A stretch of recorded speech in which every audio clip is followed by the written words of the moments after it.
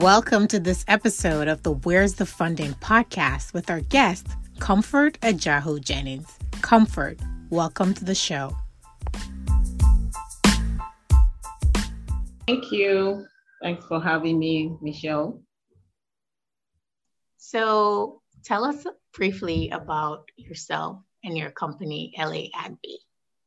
Did I pronounce that right? Very well. Very well. Hello, everyone. My name is Comfort Adjahoe-Jennings from Ghana. I am an entrepreneur, a social entrepreneur. And I started my business in 1996 into local bead jewelry, recycled glass bead jewelry. And then in 2003, I added the shea butter. Why? Because it's called Women's Gold. And because I have passion to support women, that really gets me going to make sure that I do everything to add value and promote this and front it so that these women can get a sustainable income to support their families. So that's how come I'm now in shea butter cosmetics. And since then, I've never looked back, and I keep adding new products to it. And I also do handicrafts, but at the moment, I'm only doing the jewelry and baskets in addition to the shea butter cosmetics. So we've been in business for 25 years now. So that's a long time. Tell me a little bit about why it's so important to support women in the supply chain, at the base of the supply chain, particularly in the sectors such as shea butter. Shea butter is very popular globally. It's in about every product you find on stores globally, certainly here in the US. But the women who pick and process the shea oftentimes don't benefit as much from the labor that's put into the supply of shea butter. So tell me a little bit more about your work supporting women's economic empowerment and how you became involved with the African Women's Empowerment Program. Thank you. Supporting women is key in every aspect because women invest in any little thing that is given to them or any little support that is given to them because their main focus is to make sure that their families are supported. So I think it's key in every aspect. So all of us cannot be everywhere to support every woman, but where the opportunity presents itself, we just have to take advantage of it. And so that's why when I started the shea butter cosmetic, and it's called Women's Gold, and meeting the women and relating to them, interacting with them, knowing their family and all that. It's rather encourages me to do more than where I started from because I know they need me and I need them. So we need each other. So it's very necessary, not only buying from them, but getting to know them better and any other challenges that they may be going through. You might not provide money in that aspect, but sometimes it's just about listening to them to pour their hearts out. Maybe they only need somebody to listen to them. And if you have any advice, you give to them, somebody to smile. Sometimes somebody all they need is a smile, somebody to smile. A hello to somebody, a woman, will gladden her heart.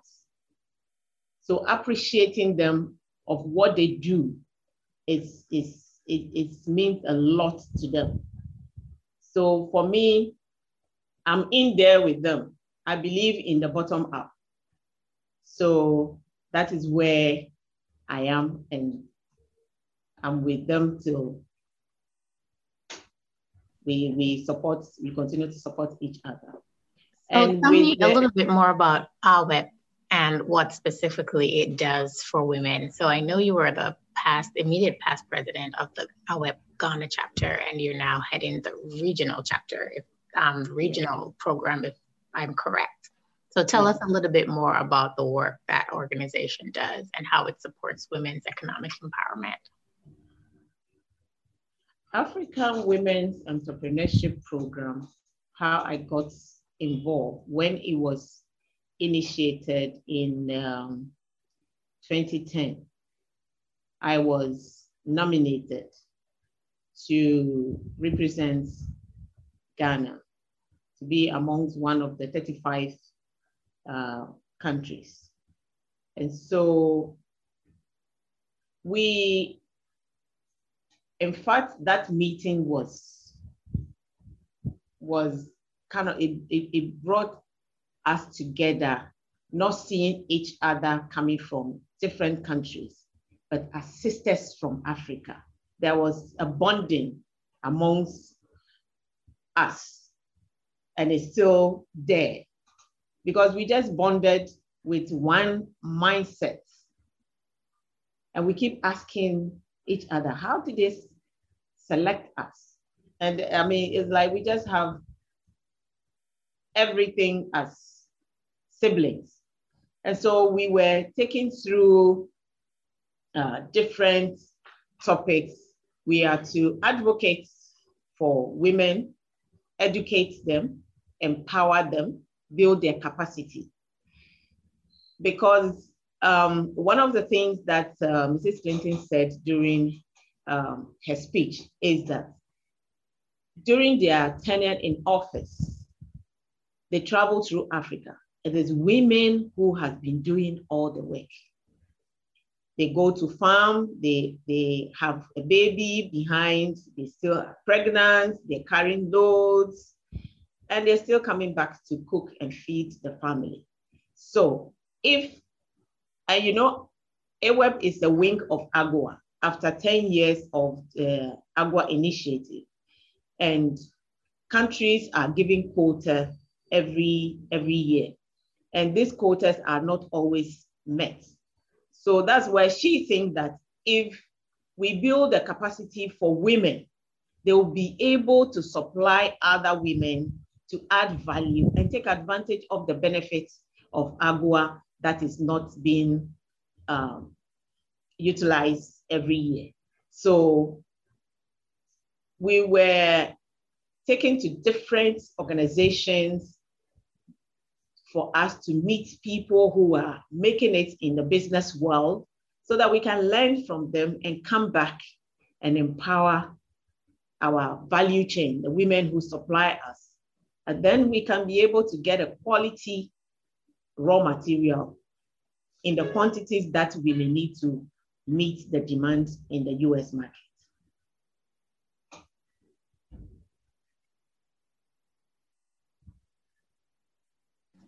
So for people who might not be aware of what AGOA is, would you mind defining that and tell us how you're able to access opportunities through AGOA? AGOA is African Growth and Opportunity Act. And it gives a duty-free to over 6,000 products from Africa to the US market.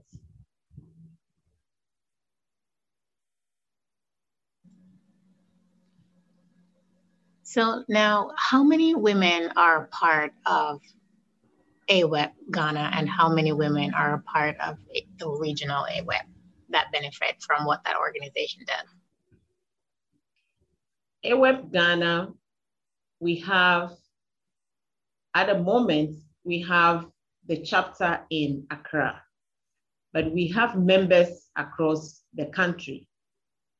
So for now, we have currently almost 100 members. We have members who have passed through and moving on. We have mentored several women. We've done projects in the Greater Accra and other parts of Accra, in Tamale and in Bolga. The aim of AWEB is to make sure that one member, we might not have 1,000 members, but one member can be working in the value chain with about 100 women. So one member can be working with 20, 10, 30, 50. That is where the focus is. Because in my shea butter, I need to work with a group. I don't have to go, I'm not supposed to go to the market. They are not saying it, but to build the capacity and have a sustainable source of your raw materials. That's why you need to work with a group that you are trained, that will give you a reliable and a quality raw material for your finished product. So we have about 100 members. What we do is there are members, women who are interested to join us, but they are not yet members. So we have a platform for those people also who will be joining as and when. We keep announcing to them wherever they hear about us. And what are the requirements? Those are also it's just a matter of being in business. Has to be a woman in business. We open it up not only for export-ready companies, because if we limit it, what happens to other career women, somebody who is an accountant, and an entrepreneur may need that person to help her put her books together. So if she's not a member, if she didn't join, and who will help that person? So we open it up to any woman with a career that will contribute to building of our businesses. And when you come to the regional, in West Africa, we are in 13 countries. And this time around, we've started about 3 years ago, and we are building, and it's not every country that is well established. So we are now supporting those countries that are well established, are now hand holding the weak ones to also stand on their feet. That's why we have our own platform where we share our experiences, we interact. So we've done the initial thing where we only have Sierra Leone that is not established, as which we are reaching out to them. But we have more than 2,000 members, because if each country, because we are now collecting the data for each country so that we can be able to build the strength from sector by sector, so that they can learn, because each sector has a common challenge, so they can learn from each other. Yes. So what are some of the business challenges that AWEB helps these women to solve, including access to finance and market access challenges? One key thing is marketing, packaging. We have a very limited packaging in Africa. It's a challenge. No matter how well the quality of our products, we don't get the kind of package that would actually the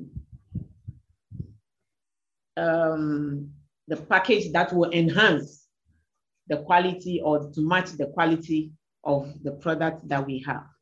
So packaging is one key. Marketing, how to enter the international market, certification processes. I mean, you know, we have this barriers of organics, fair trade, I mean, all these things. And so it's very challenging, the process, the costs. And we are interested to get those certificates to be competitive in the international market, but we can't afford it. So I'm going to get to that part in a second, but I want to go back and talk a little bit more about the packaging. What type of support is AWEB able to provide members when it comes to finding quality packaging that's going to make their product look like it's a quality product and create consumer confidence in the quality of that product? Well, we've not been able to lay hands on the solution yet, but individually, members have been sourcing from China. But that would not sustain us if we don't have anything locally. Should we have a volume? Because during this COVID, I mean, how to get those packaging in? The airports are closed. So if you don't have anything in stock, how are you going to package? If there's a demand for your product, how are you going to? So what we need is a local manufacturing companies that can give us the variety to choose from.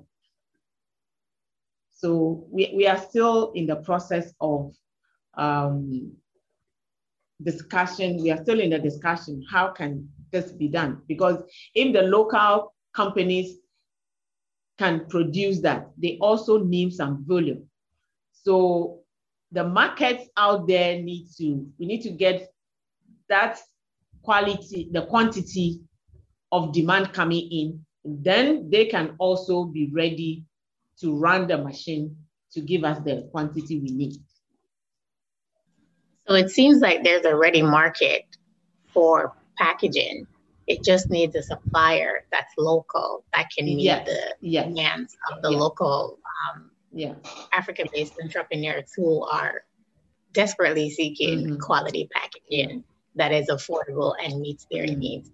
Now, let's talk a little bit about access to finance, because financing is a big part of any type of entrepreneurial endeavor.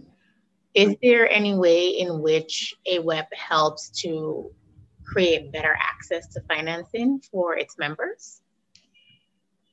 We don't have, it was recently that we have a few partners who are coming up to introduce us to what they have. Because getting loan locally is not possible, because the interest rates is not workable, because it will make the product so expensive. So I think we have a few partners last year who came up, and we introduced them to the members. It was the later part of the year. So we are yet to go back and see whether it's working or not. And some of the challenges is also of having a business plan. You need to have a business plan to show to anybody who will give you money for your business. So there's a partner who came to help us to walk us through how to understand our own business plan, knowing that your business plan have to come from you, not somebody putting a document together and presenting it to you. It's something that you need to know that this is my business, this is where I am, these are my needs, and if I get this, this is how I'll use it, And this is how I can return back to pay any money given to me. So they came to walk us through a business plan, how to write a business plan by ourselves with the support of, I think, from USAID remotely. So that's what we did also later parts of last year. So are you collaborating with any other development finance partner to help unlock capital for the women who are members, or any sort of commercially available financing options that might be de-risked by some other organizations such as USAID or any other donor that the women can tap into? We partnered with Invest in Africa last year, later part of last year. So we started a discussion, and I think they have some sort of financial support on the table. We haven't checked the interest rates yet, and also the criteria. Sometimes also the criteria is an issue. If the starting point is about your annual return should be about $20,000 is an issue. The small businesses will not qualify. So those are some of the challenges in those areas. If the annual return is starting from 20,000, 50,000, 100,000 and above, it's also an issue for the smaller businesses. So Comfort, tell me a little bit more about your business and how you were able to grow that, and where are your customers? I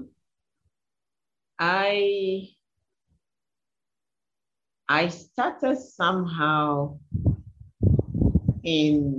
with focus on exports. If you ask me why, I don't have the answer, but my focus was just on exports. And I like it because it comes with a lot of training and learning. And you know, it brings you the money in bulk to be able to plan how to use it. It helps you automatically to understand the international markets, because there are a lot of trainings that I went through, but if you are not exporting, how will you know, how will you practice the things that you were learning about export marketing, export pricing? So I was more involved in exports than the local markets, because when export is coming, it comes in some quantities. And so once you focus on it, at least even if it is $1,000 that is left, you plan for it and you know how to manage that $1,000. So I started in Japan in 1999, and very small. I think my first sample was $250 to Japan. So Comfort, what's the major takeaway here for other entrepreneurs, especially ones who are export market facing, for them to really know about their market and the peculiarities of the export market and their level of quality and detail that they're looking for, and then how to pivot and readjust if something doesn't go well the first time around? Yeah. Well, it's a learning. You have to learn from it. You have to learn from it. You have to be open. If you don't tell yourself that you know it all, what you know is different from what is needed out there. Because when I started my shea butter, I was so passionate about it. And the label, I was so proud of how I label it, my packaging and all that. And it was fortunate that that was the very year that USAID was in Ghana giving technical support to shea producers. And for me to come out with the finished product, someone went and told them that, hey, there's somebody who is adding value to the shea butter. And when they invited me and they saw my packaging, well, they congratulated me, but they said, well, but this cannot. Still not good enough, right? Exactly, for the international market. So what we can do, we will help you to design the kind of label that will meet the standard of the international market. And that was what they did. So what is good for that is not what is good for the outside market. And also the quality. And if you see, if you have a buyer who wants to buy from you, you have to be very transparent with the buyer. Because if they are going to market your product, you have to tell them the details of everything, the contents. Because should anything go wrong, they will be in trouble. From the size and the weight. If the weight is 4 ounce, let it be 4 ounce. If once the 4 ounce, I mean, out there, people have scale in their kitchens. And somebody can buy something and put it on their scale, and you give them 3 ounce. You've cheated them. And you put your buyer in trouble. So transparency and trust building is key in international market. And whatever sample you give, make sure you repeat it. Yes, and it's not only that you're putting your buyer in trouble, you're putting yourself in trouble because you just jeopardized a valuable market relationship by trying to get over. Yeah, because do you know something? Because I sell to one buyer, another buyer went to their website and picked my contacts or searched me and contacted me that we found you on this website. Can you do something different for us? And then another buyer also go to another buyer's website, and another buyer's also go to. So it's how you present yourself that can link you up. You don't have to do all the work yourself. Your work will speak for itself and bring you more customers. That's a great point. And that's the importance of putting your best foot forward and really understanding if you are targeting the export market, you're playing in a different league and you're playing a different game with different rules and different players. So what might be good enough for the local market will almost certainly not be good enough for the export market. Or there might be changes and tweaks that have to be made. And I know lots of people are very export facing. And they're like, oh, I want to export. I want to export. Like, oh, I want to sell my products to the US or to Europe or wherever. Not realizing that there's so much to learn about what the requirements are for selling in those markets and understanding the customer profile and what the customers there are looking for in their products. So what is some quick advice that you would give to other entrepreneurs, especially in the product space?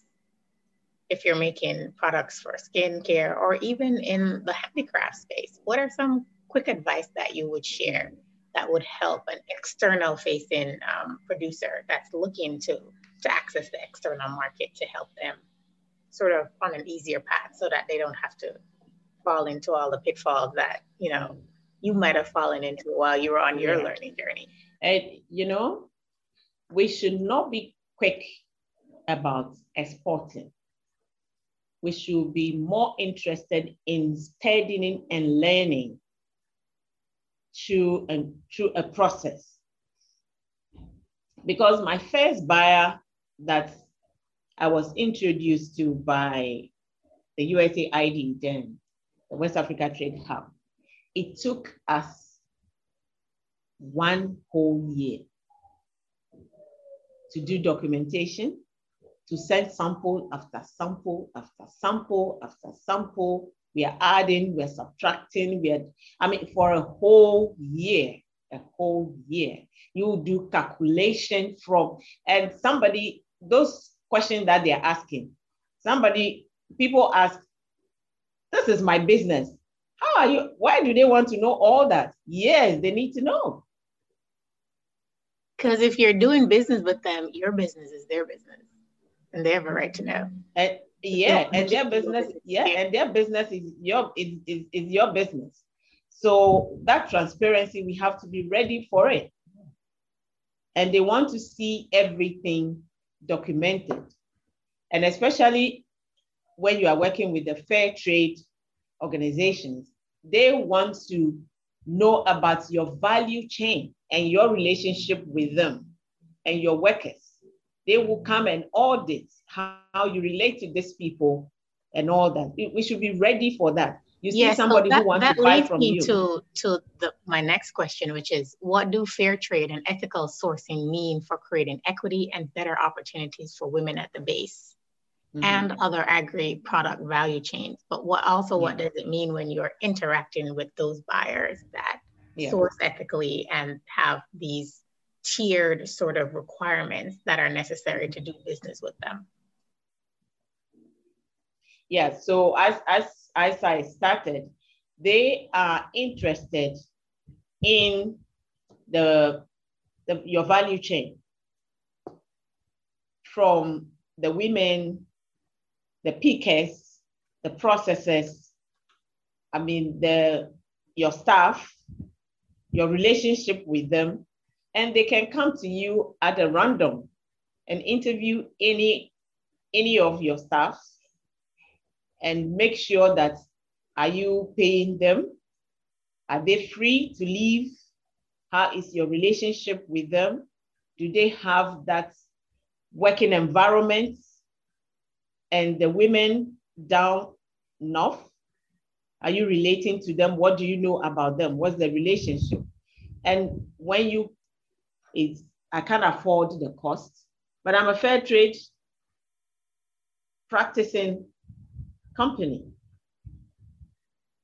So if somebody supports me to pay for the certificate, yeah, it is the certificate I don't have, but the practicing, yes, I'm doing it because I understand it and I believe in it and I love it and I'm living it. That is wonderful. You've grown LA Agbi over the years and might still have plans for growth. How have you financed the growth of your business over the years? That's a good question. You know, even though I founded Elagbe, I'm the CEO, I'm also a staff. So Elagbe pays me. So I work for Elagbe. And sometimes when I'm having meeting with my staff, and I told them that we are all workers in Elagbe. So I'm a staff of Elagbe. They laugh. I say, yes, I'm also a staff. So when I go out and buy something and bring it, I said, here, Elagbe, take and give me my money. So the money, the little profit that I made in the company does not belong to me. It belongs to the company. And the company have to pay me, and I have to say. That's a great distinction to make, especially when you're addressing small business entrepreneurs.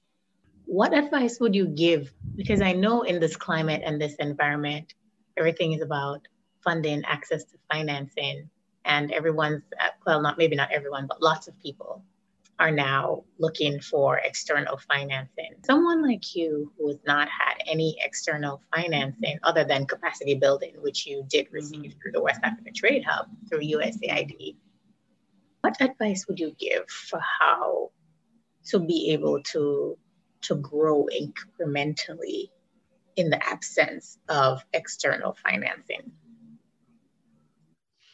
You know, what West Africa Trade Hub did by giving me the technical support, building my capacity, and introducing me to the international markets and a few buyers.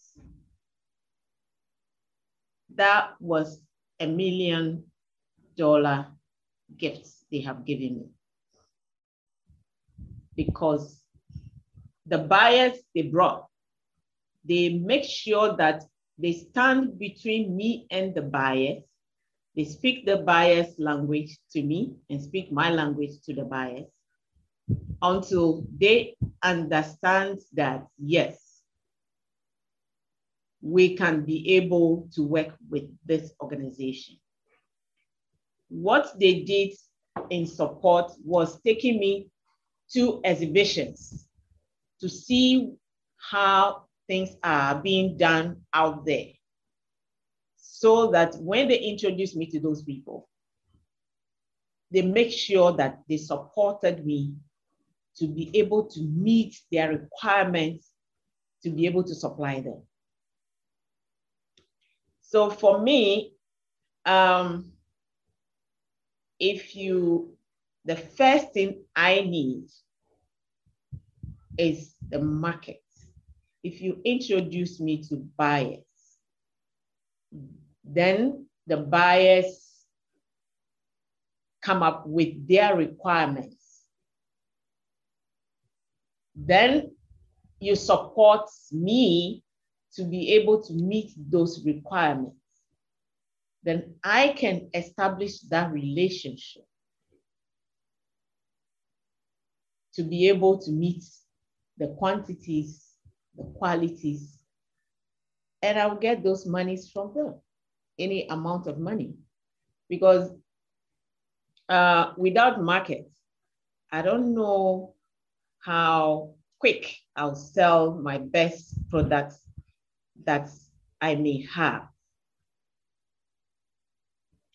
So what I need is markets.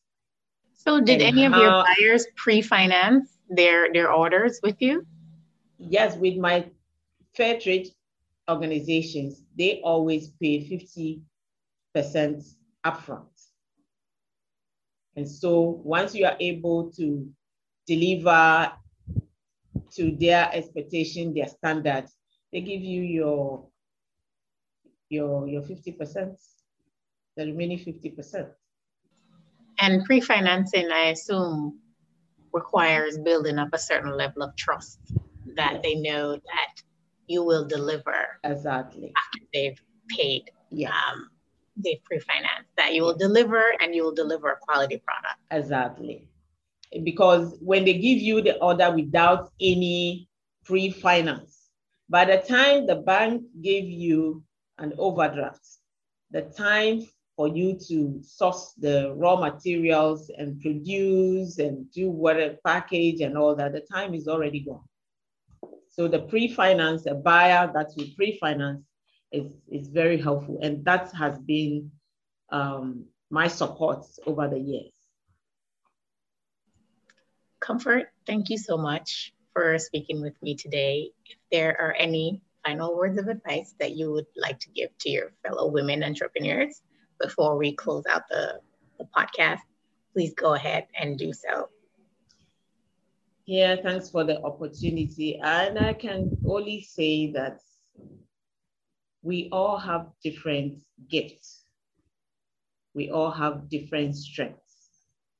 We all have different abilities. So let's come together and unite, build a strong network, share ideas, support each other, and support and build our value chain and add value to our raw materials that we have,